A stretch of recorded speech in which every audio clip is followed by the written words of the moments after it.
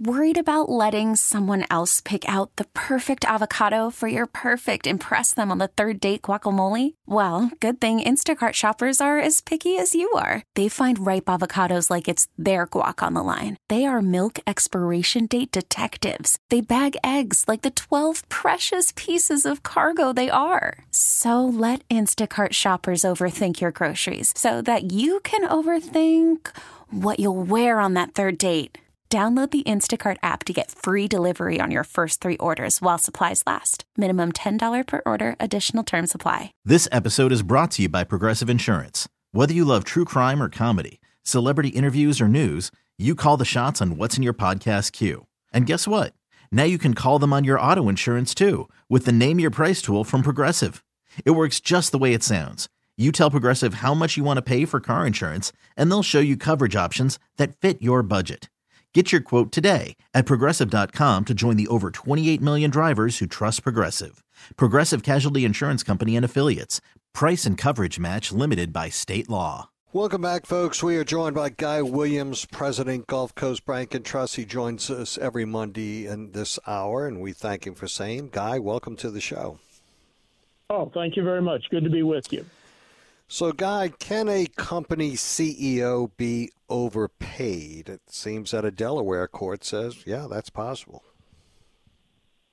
Yeah, this is really intriguing. A judge in Delaware ruled that Elon Musk's pay plan was too much. And on the surface, you'd have to agree with her. $55 billion. It's a heck of a lot of money. What does that number look nice? Like? $55 billion. But then you dig in a little bit and you think, well, how did that work out? It's more complex than it first seems. For the first part, when he does his pay plans over a 6-year period, and the plan he proposed, and he did propose it to the board and they approved it, was don't pay me anything. No signing bonus, no retention bonus, no annual salary. But if in 6 years I turn the value of the company from $50 billion to $600 billion, you give me $50. Now, when you think of it that way, that's not so unreasonable. You know, if somebody offered me that deal, okay, Guy, you've got $100. I'll turn it into a substantially bigger amount, 12 times as much as you currently have, and you just give me 10%. So, you know, if I have $50 and somebody says, look, I'll give you 600, you just give me back 50 out of the 600, I would take the deal. The problem for Elon Musk is he's such a volatile character and he's in a regulated industry. So, you know, he produces cars. They have to be approved by a number of regulatory agencies. Now that he owns Twitter, that creates a lot of problems. So it's not as cut and dried as it seems. And then you have to look at all of his different other companies and say, well, how much time is he devoting to Tesla? And then how much is he worth? So when you think about it, you know, he's a unique individual. I can't think of anyone who's done more in my lifetime to change a number of different industries. So is he worth $55 billion? Even the judge didn't say that he wasn't worth the money. What she didn't like was the process. But how do you argue against productivity if you're actually producing, right? It seems to me that's a little disingenuous. If you're going to grow the company really by that amount in that period of time, by any stretch of the imagination, to increase revenue over that short period of time, 6 years, by that amount, it would be pretty astronomical in any industry code. Oh, it's phenomenal, and it's even more phenomenal when you think about what he actually accomplished. Because he really created the electric car business in America. When he started Tesla, you remember the EV1? Mm-hmm. Nobody else does either. It was GM's car that didn't work. GM quit the electric car business, and Tesla came along and said, we're going to create a whole new industry. And Tesla came close to going bankrupt 3 different times. Elon appealed to his friends, people that he knew from his PayPal days, and people forget he started PayPal. He's one of the founders of PayPal. And they came in and provided capital because Elon was there. So here's a guy that was, say nobody's irreplaceable. Some people are irreplaceable. I think Michael Jordan was irreplaceable for the Bulls, and I think Elon Musk is certainly irreplaceable for Tesla. The industry didn't exist before he came in, and if he had not had his group of friends help him, there's no way that Tesla would have survived. The intriguing thing is, look today, and if I were, and Elon, once again, is his own worst enemy. He did a terrible job in the trial testimony. But if I'd been advising him, I said, you should have just talked about where Tesla was. Last year, Tesla made 1.8 million cars. The next biggest company was a heavily subsidized Chinese company at 1.5. Chevrolet and Ford made barely 100,000 electric vehicles. So these are the old big legacy, lots of money, lots of support, 1.8 million compared to 100,000.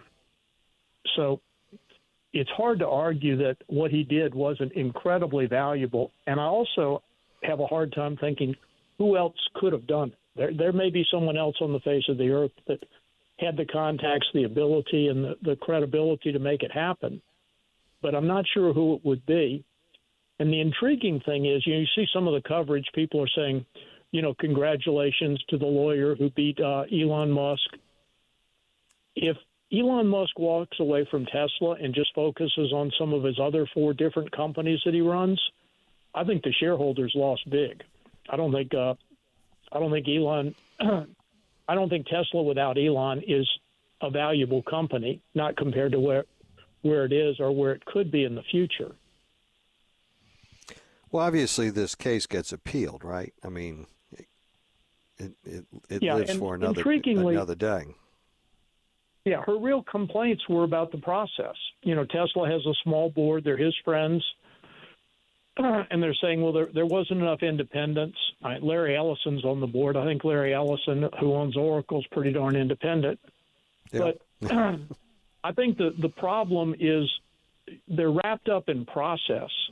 And the process is the same process that GM, Ford, and Chrysler use to achieve not very spectacular results. And, I mean, Elon is a firebrand. He's a lightning rod for trouble. His tweets are his own worst enemy, but the results speak for themselves. And, that's not even to mention the sideline business he has, SpaceX. Last year, SpaceX launched more satellites than the rest of the world put together. Now, let that sink in for a minute. A private company lost more satellites than everybody else. NASA, China, Russia. This is an individual that is unique. Somebody once said Elon Musk is an alien. They may be right. Yeah. 8 years ago, SpaceX got a grant from NASA to do some work. Boeing got the same grant and 40% more money. Boeing has yet to deliver a human being to space. And Tesla, I keep saying Tesla, SpaceX is the one that delivers the Americans to the International Space Station. Before SpaceX, we were depending on the Russians. Think what a horrible situation that would be if we had to count on the Russians to deliver our astronauts to space.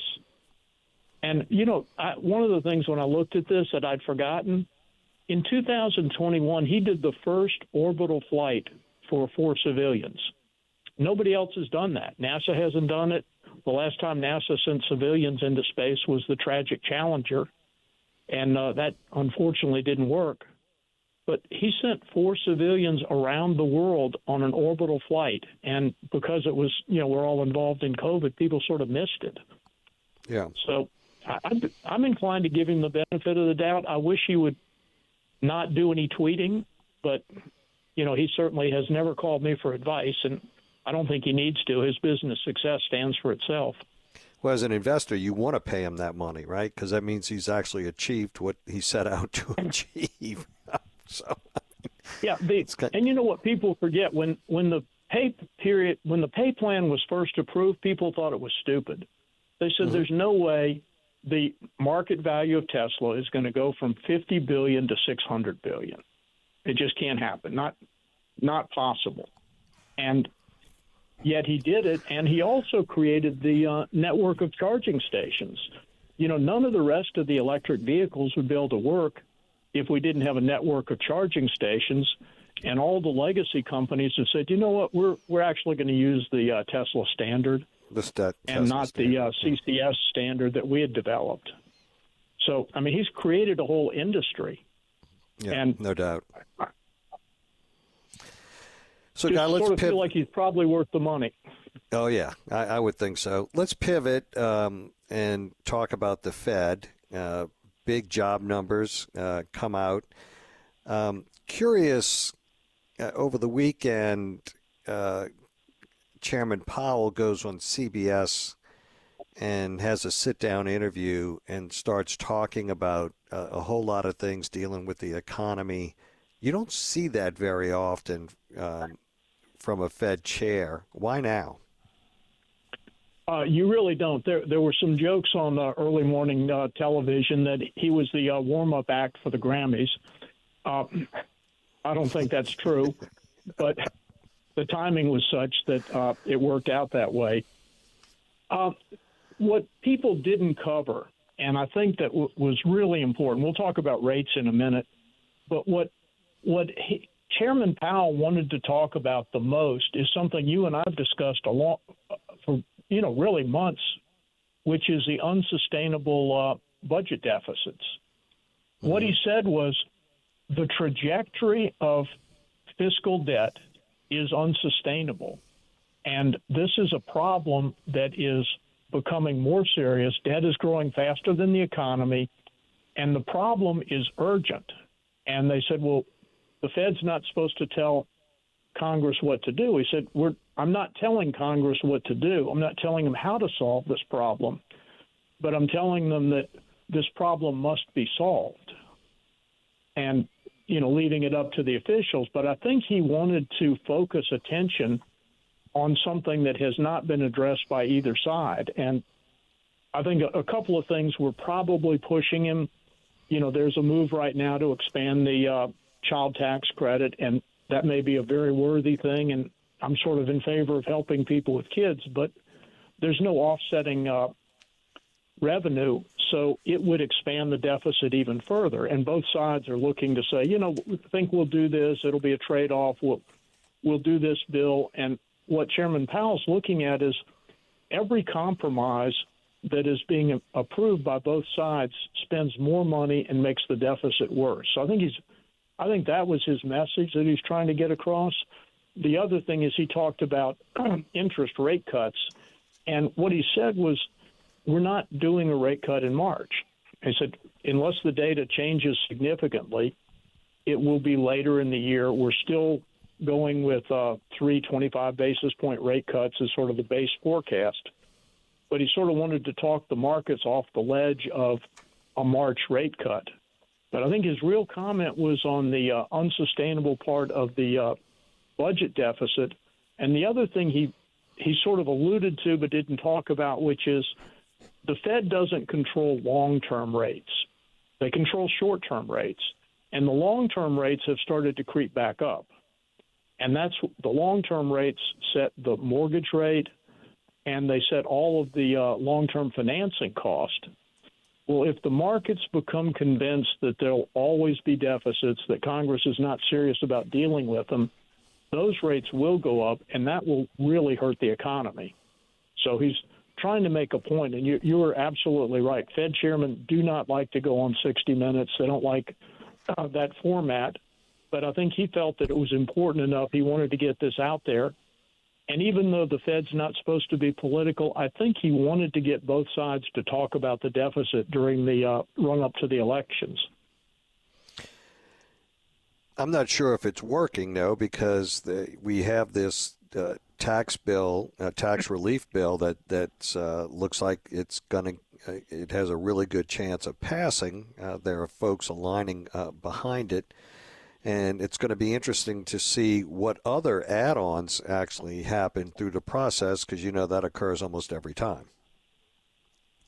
Yeah, and I think that was sort of the unsaid message is, folks, right, left, center, if all you do is spend money, that will cause serious problems in the future. And, I'm not seeing any degree of seriousness from either side, from the DRDR side to reduce the deficit, because so far it seems painless to have deficits. But one of the things that people don't look at, but the Fed chairman does look at, is he looks around the world, he sees that central banks are reducing the amount of U.S. dollars that they're holding in reserve. So they're choosing to hold their reserves in things like gold, things like the euro, in some cases the yuan. So as he looks around, he says, we've had a great advantage in that the whole world sets prices in dollars. But if the whole world loses confidence in our budgeting process, this erosion could become a landslide. And I think he's trying to wake people up and say it's time to focus. And you're absolutely right. The child care linked to the deductions for research and development and investment looks like it has legs and may well pass, which would increase the deficit even further. And then there's additional pressure as it relates to SALT again, raising that from $10,000 to $20,000, which actually inures to the benefit, really more so the wealthy than anyone else, right? Oh, absolutely. Because of the large standard deduction, SALT only helps people that are relatively well off, and mostly in states like California, like New York. And it is a little ironic that people who like to complain about the wealthy and like to say that everyone should pay their fair share, when it comes to their tax base, it's like, well, everyone else should pay their fair share, but we want to pay less. It would probably be a better tax policy to have fewer deductions, a lower rate, and essentially no deductions. But I don't see that happening anytime soon. In fact, the opposite is more likely to occur. Wouldn't it be better just to raise the standard deduction as well and not deal with SALT? Because SALT creates unequal treatment, right? Whereas the standard deduction is across the board for everyone. I agree. I like a large standard deduction, and I think that the principle of a broad base and a low rate is something we ought to consider in taxation. The challenge is, if you're on a tax writing committee, the consensus for, broad-based reform is the classic inch deep and a mile wide. But the people that are getting their deductions, they absolutely will fight tooth and nail. They'll make contributions. They'll lobby. They'll do everything they can to make sure that their special deduction is preserved. So it's hard to get good government in Washington these days. Because if you are in a no state income tax state, which is a big push in this state, I don't know that they're going to be able to achieve it, but a big push nonetheless, you are actually harmed by an increase in the SALT deduction, correct? Oh, you are. The SALT deduction subsidizes higher state taxes. So if you have a high state tax, and it's important to remember, it's also property tax. So states like Texas with a zero income tax have a high property tax. And it's not like there are no taxes, but the headline number is zero, and it makes it easier to sell. Yeah, our taxes in Louisiana aren't that bad, but they just look complex. Yeah.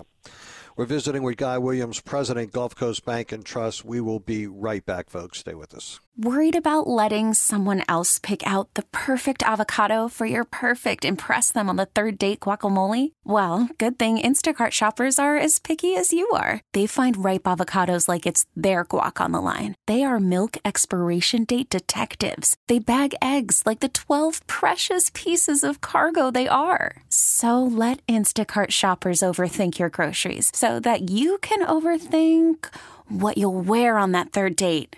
Download the Instacart app to get free delivery on your first 3 orders while supplies last. Minimum $10 per order. Additional terms apply. This episode is brought to you by Progressive Insurance. Whether you love true crime or comedy, celebrity interviews or news, you call the shots on what's in your podcast queue. And guess what? Now you can call them on your auto insurance too with the Name Your Price tool from Progressive.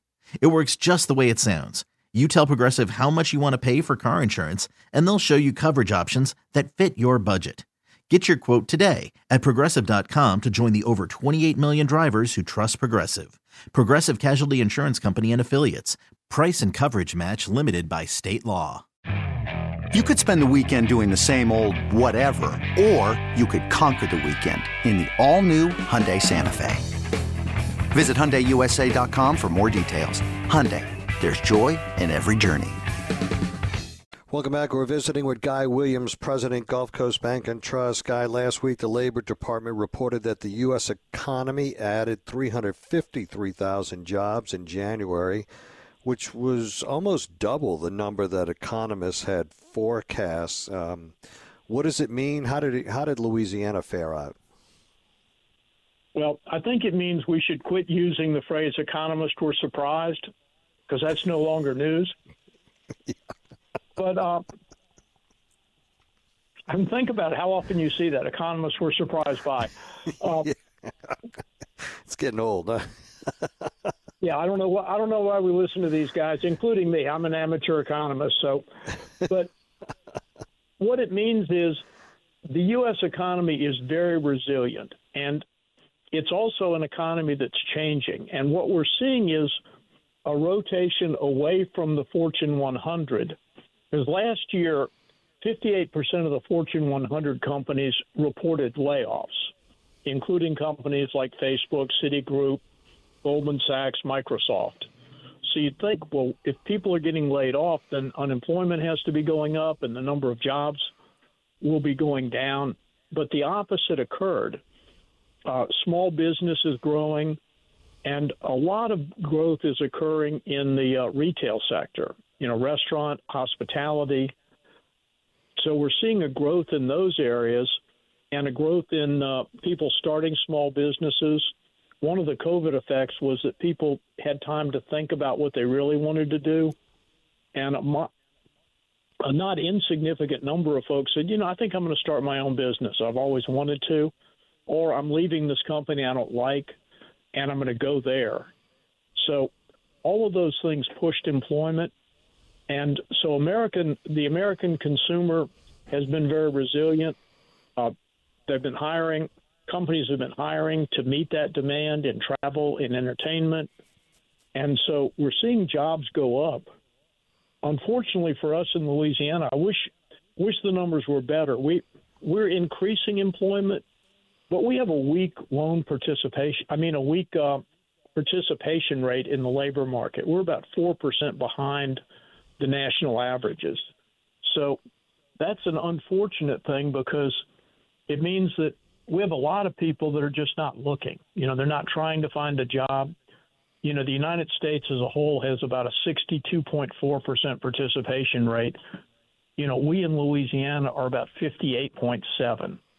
So there's room for growth in Louisiana. And I think that's probably one reason we're the only southern state that's shrinking is we just, are not working as hard as the other states. And hopefully that will change. But we saw an increase in jobs even here in Louisiana, but a low participation rate.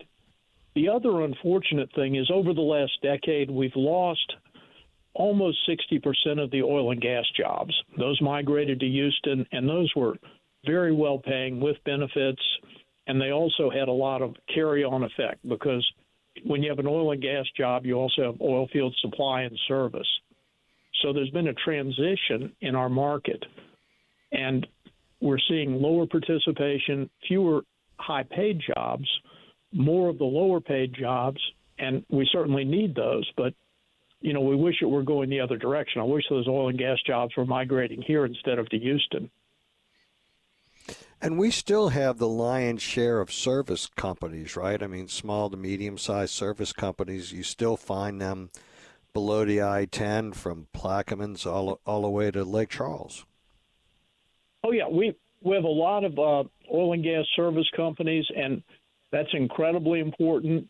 We also have a lot of fabricators, and, you know, we talked about this last week, but that the slowdown in LNG approvals and the banning of new permits is really going to hurt that segment, because a lot of those people were geared up for multi-billion-dollar projects. But, yeah, we do have the service people. We also have the plant technicians in the chemical corridor up and down the Mississippi, and those tend to be good jobs with benefits and insurance. So we want to see those expand as well. And, you know, they haven't been growing as fast as we'd like, but hopefully they will as we go forward.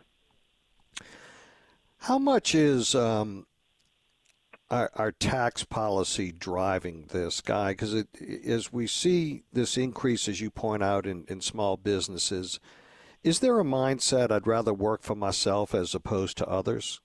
And we know that there's a benefit to do so, right, from a tax policy perspective. Oh, yeah, there's definitely a benefit to doing it. And there's an unfortunate tax avoidance that does go on with small business where not all the money hits the register. So it can be more lucrative to work for yourself than to work for someone else where you're getting a paycheck with automatic deductions. And I'm certainly not encouraging any sort of tax avoidance, because but it's a reality. Is expanding its. It is a reality. We know that. I mean, we joke about it sometimes. You have people that, report a very low income but seem to live very well, and it's just part of the psyche, I think. But small business is creative. It's really important to our economy. So anything we can do to encourage that is really good. I think our complex tax system is a bit of a discouragement for bigger businesses. You know, we don't overtax. We're in the middle, somewhere around 25, maybe a little more, maybe a little less. But because of the way we do it, we look like we're more expensive. So we do ourselves a disservice with the complexity in the way we do things. And I'm hoping we can get to something that's a little simpler. Get a lot of texts every time you and I talk to ask you about your thoughts with a flat tax. A flat income tax or a flat sales tax? And I guess I'd say I like the idea of a flat tax. I mean, we're, maybe having some sort of progressive nature where it goes up a little bit at the very high end, but if we can reduce the state income tax and make it lower and flatter, I think that would be good, because we're competing against people with zero, but not everybody that's doing better than we are has zero. They have lower and more stable tax rates, and I think that helps. So I think I'd be inclined to go that direction. Yeah. And I know it gets bannered about quite a bit. I don't know that we've ever really had a serious conversation about it in Congress, right? No. It goes all the way back to Ross Perot. Yeah. And the challenge we have in the U.S. is that over the years, and if you go all the way back to the World War II era, the federal government takes about 18% of GDP in taxes. And it doesn't matter whether the tax rate is 70 or 80% on the high-income people or whether it's 39 or 38. The take just seems to always hover around 18% of GDP, which seems to indicate that people make adjustments. To the extent you could have a lower, flatter less deductions rate, I think it would be really good because there's a lot of complexity that it serves no purpose. Paying for tax shelters is not productive for the economy and not helpful. So I'd love to see all that weeded out, but it's hard to get Congress to simplify things. I can't think of anything they've made simpler. No, I can't. I can't either. We could have a show on that, but it would be maybe the shortest show in America if we had that as the only topic for sure. All right, we got to get to a break. We're visiting with Guy Williams, President, Gulf Coast Bank and Trust. We will be right back, folks. Stay with us. I'm Sandra, and I'm just the professional your small business was looking for. But you didn't hire me because you didn't use LinkedIn Jobs. LinkedIn has professionals you can't find anywhere else, including those who aren't actively looking for a new job, but might be open to the perfect role, like me. In a given month, over 70% of LinkedIn users don't visit other leading job sites. So if you're not looking on LinkedIn, you'll miss out on great candidates like Sandra. Start hiring professionals like a professional. Post your free job on linkedin.com/recommend today.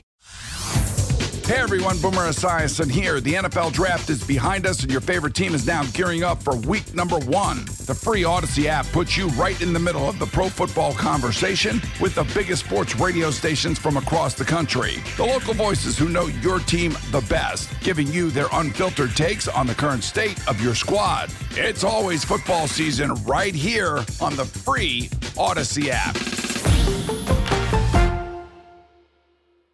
Welcome back, folks. We're visiting with Guy Williams, President, Gulf Coast Bank and Trust. Guy, there are proposed changes to the industrial tax exemption program, otherwise known as ITEP, in the approval process. Your thoughts? Yeah, I'm going to walk right down the middle of the street with this one. I agree with Governor Edwards and also Governor Landry.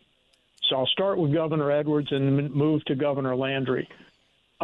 Governor Edwards thought, and I think he was right, he said it's not fair for Baton Rouge to give a tax deduction to a big company without hearing from the parish that is going to have that company located there. Because some parishes may not want the company. They may not feel that the use of land is valuable enough to give a tax deduction. He also thought that even if you like the company, the deduction shouldn't be 100%. It should be 80%. And I actually agree with both of those ideas. I think it's only fair that the parishes have some say-so, and I think 80 is reasonable. I mean, if it's a good project, we shouldn't have to give up everything. The local schools and police fire should get some money. Now, where I agree with Governor Landry is we've made it too complex. I mean, once again, we talk about the complexity of dealing in Louisiana compared to Texas and Florida. If you want a tax deduction, you have to come to Louisiana and go to the parish, which is not unreasonable, except you have to go to the sheriff, the library board, the school board, the flood district, and each one of those taxing districts can vote yes or no on the tax deduction. And what Governor Landry has said is it's fair for the parishes to have a vote, but each parish has to pick one body to make that decision. And so someone thinking about coming to a parish would go to the parish, whether it's Orleans, Jefferson, St. Bernard, Terrebonne, would just go to one group and say, here's the plan. This is what we want to build. Do you want to give us a tax deduction? And they'd only have to appear before one group. And I think if I'm a big company coming from out of state, that makes a whole lot more sense. I think it's reasonable, and also Governor Landry staying with the 80%, and I think that's a very reasonable place. What I'd really love to see is us becoming such an attractive area that we don't have to have any ITEP, that people just want to come locate here, and we're not giving them tax deductions. It's like, no, come on down. You have to pay your taxes like everyone else, but this is such a great place with good workers, good work ethic, good environment, and we'd love to have you, but we're not giving you any deduction to arrive. I recall under the Jindal days, everyone said, we want the Texas plan. So at that time, I was either the chief deputy or the sheriff, so I went and looked at the Texas plan. Well, under the ITEP in Texas, you cannot get an exemption for any taxes that fund education. When we did it, we didn't make that provision. when you had companies like chemical companies and stuff that were availing themselves of ITEP, they needed to provide fire services and law enforcement services within the plant. We didn't do that in Louisiana. Everybody wants the Texas plan until it came time to introduce the Texas plan, and we started making exceptions. I think it'd be really a worthwhile exercise to go back to what is the Texas plan, and that's what started this whole thing. And, you know, if you didn't allow them to exempt taxes for essential services like fire protection, law enforcement, and education, it becomes a lot easier, which is basically what Texas did. And, you know, it just makes perfect sense. Well, I agree with you, and I think we need the plan needs to be transparent. One of the things that works in Texas, and I've had companies from Louisiana go there and talk to me about, is they say, well, what sort of tax deductions do we get for coming here? What are the incentives? And they say, check the website. It's right there. Just go look at the website, and if you come, you meet the criteria, you're approved automatically. So the transparency is right there in front of you, and I think that helps because uncertainty is one of the things that bothers people. If you just don't know, and also no one wants to come and be abused at public hearings. You know, these are human beings too, and you know, you may not like the plan, but no one that's trying to invest money wants to come and be beaten up and, you know, called all sorts of names. I think it'd be better for us to spell out what we want. They're not villains, right? I mean, they can go anywhere they want. They can invest any place that they want, and if you want to remain competitive, you got to have competitive programs. But I agree with you. If you do the transparency route, all of this goes away.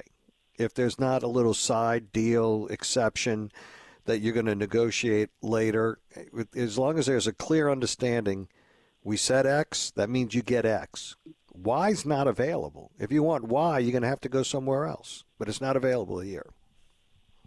Yeah, and I think that is, to me, that's the genius of the Texas plan. It's transparent, it's available, and if we want to look at things that work, I would look at states that are succeeding and say, okay, let's pick the best of their plans and use that. Because particularly foreign companies they're bamboozled and confused by the way we do things in America anyway. And so if you make it simple where they just look on a website, I think that would really help us a lot. So I would encourage that. But I'm happy with where Governor Landry's landing. I think the 80% is fair. I'm glad he's not trying to go back to 100. And I do think it's very reasonable to ask the parishes just pick one group and let that one group make the decision. Yeah, that gets a little bit more complex, obviously, because every parish is different in the way that they finance this, especially like Jefferson Parish, where, you know, the sheriff's office is a single reporting entity. It doesn't get any revenues from the Guy for joining us. This hour flies by every week. Have a great Mardi Gras season, my friend. Oh, no, you too. Talk to you later. All righty, folks, that's Guy Williams, President, Gulf Coast Bank and Trust. Scoot's up next. We'll check in with him. Stay with us. Scoot's up next. What do we have coming up, Scoot? Hey, happy to be alive. You know, had a busy weekend, parading and all that kind of stuff. Yeah, you know, we'll talk about the Grammys last night. We'll also talk about the parades over the weekend, mainly on Sunday, because the weather was beautiful and the crowds were just massive. I hope everybody had a good time. All righty, Scoot's headed your way, folks. Stay tuned. Hope you enjoyed today's show. Have a great Monday evening. We'll see you again in the morning. This episode is brought to you by Progressive Insurance. Whether you love true crime or comedy, celebrity interviews or news, you call the shots on what's in your podcast queue. And guess what? Now you can call them on your auto insurance too with the Name Your Price tool from Progressive. It works just the way it sounds. You tell Progressive how much you want to pay for car insurance, and they'll show you coverage options that fit your budget. Get your quote today at Progressive.com to join the over 28 million drivers who trust Progressive. Progressive Casualty Insurance Company and Affiliates. Price and coverage match limited by state law. Okay, picture this. It's Friday afternoon when a thought hits you. I can waste another weekend doing the same old whatever, or I can conquer it. I can hop into my all-new Hyundai Santa Fe and hit the road. Any road. The steeper, the better. Because my all-new Santa Fe is available with H-Track all-wheel drive, so I can hit the trail without a worry in the world. Heck, with 3 rows and best-in-class rear cargo space, I can pack the whole family in with all our gear.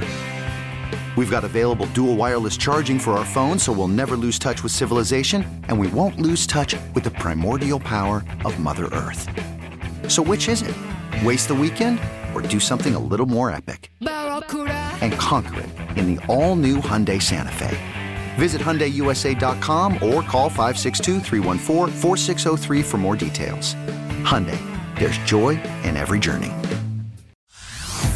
Hey everyone, Boomer Esiason here. The NFL Draft is behind us and your favorite team is now gearing up for week number 1. The free Odyssey app puts you right in the middle of the pro football conversation with the biggest sports radio stations from across the country. The local voices who know your team the best, giving you their unfiltered takes on the current state of your squad. It's always football season right here on the free Odyssey app.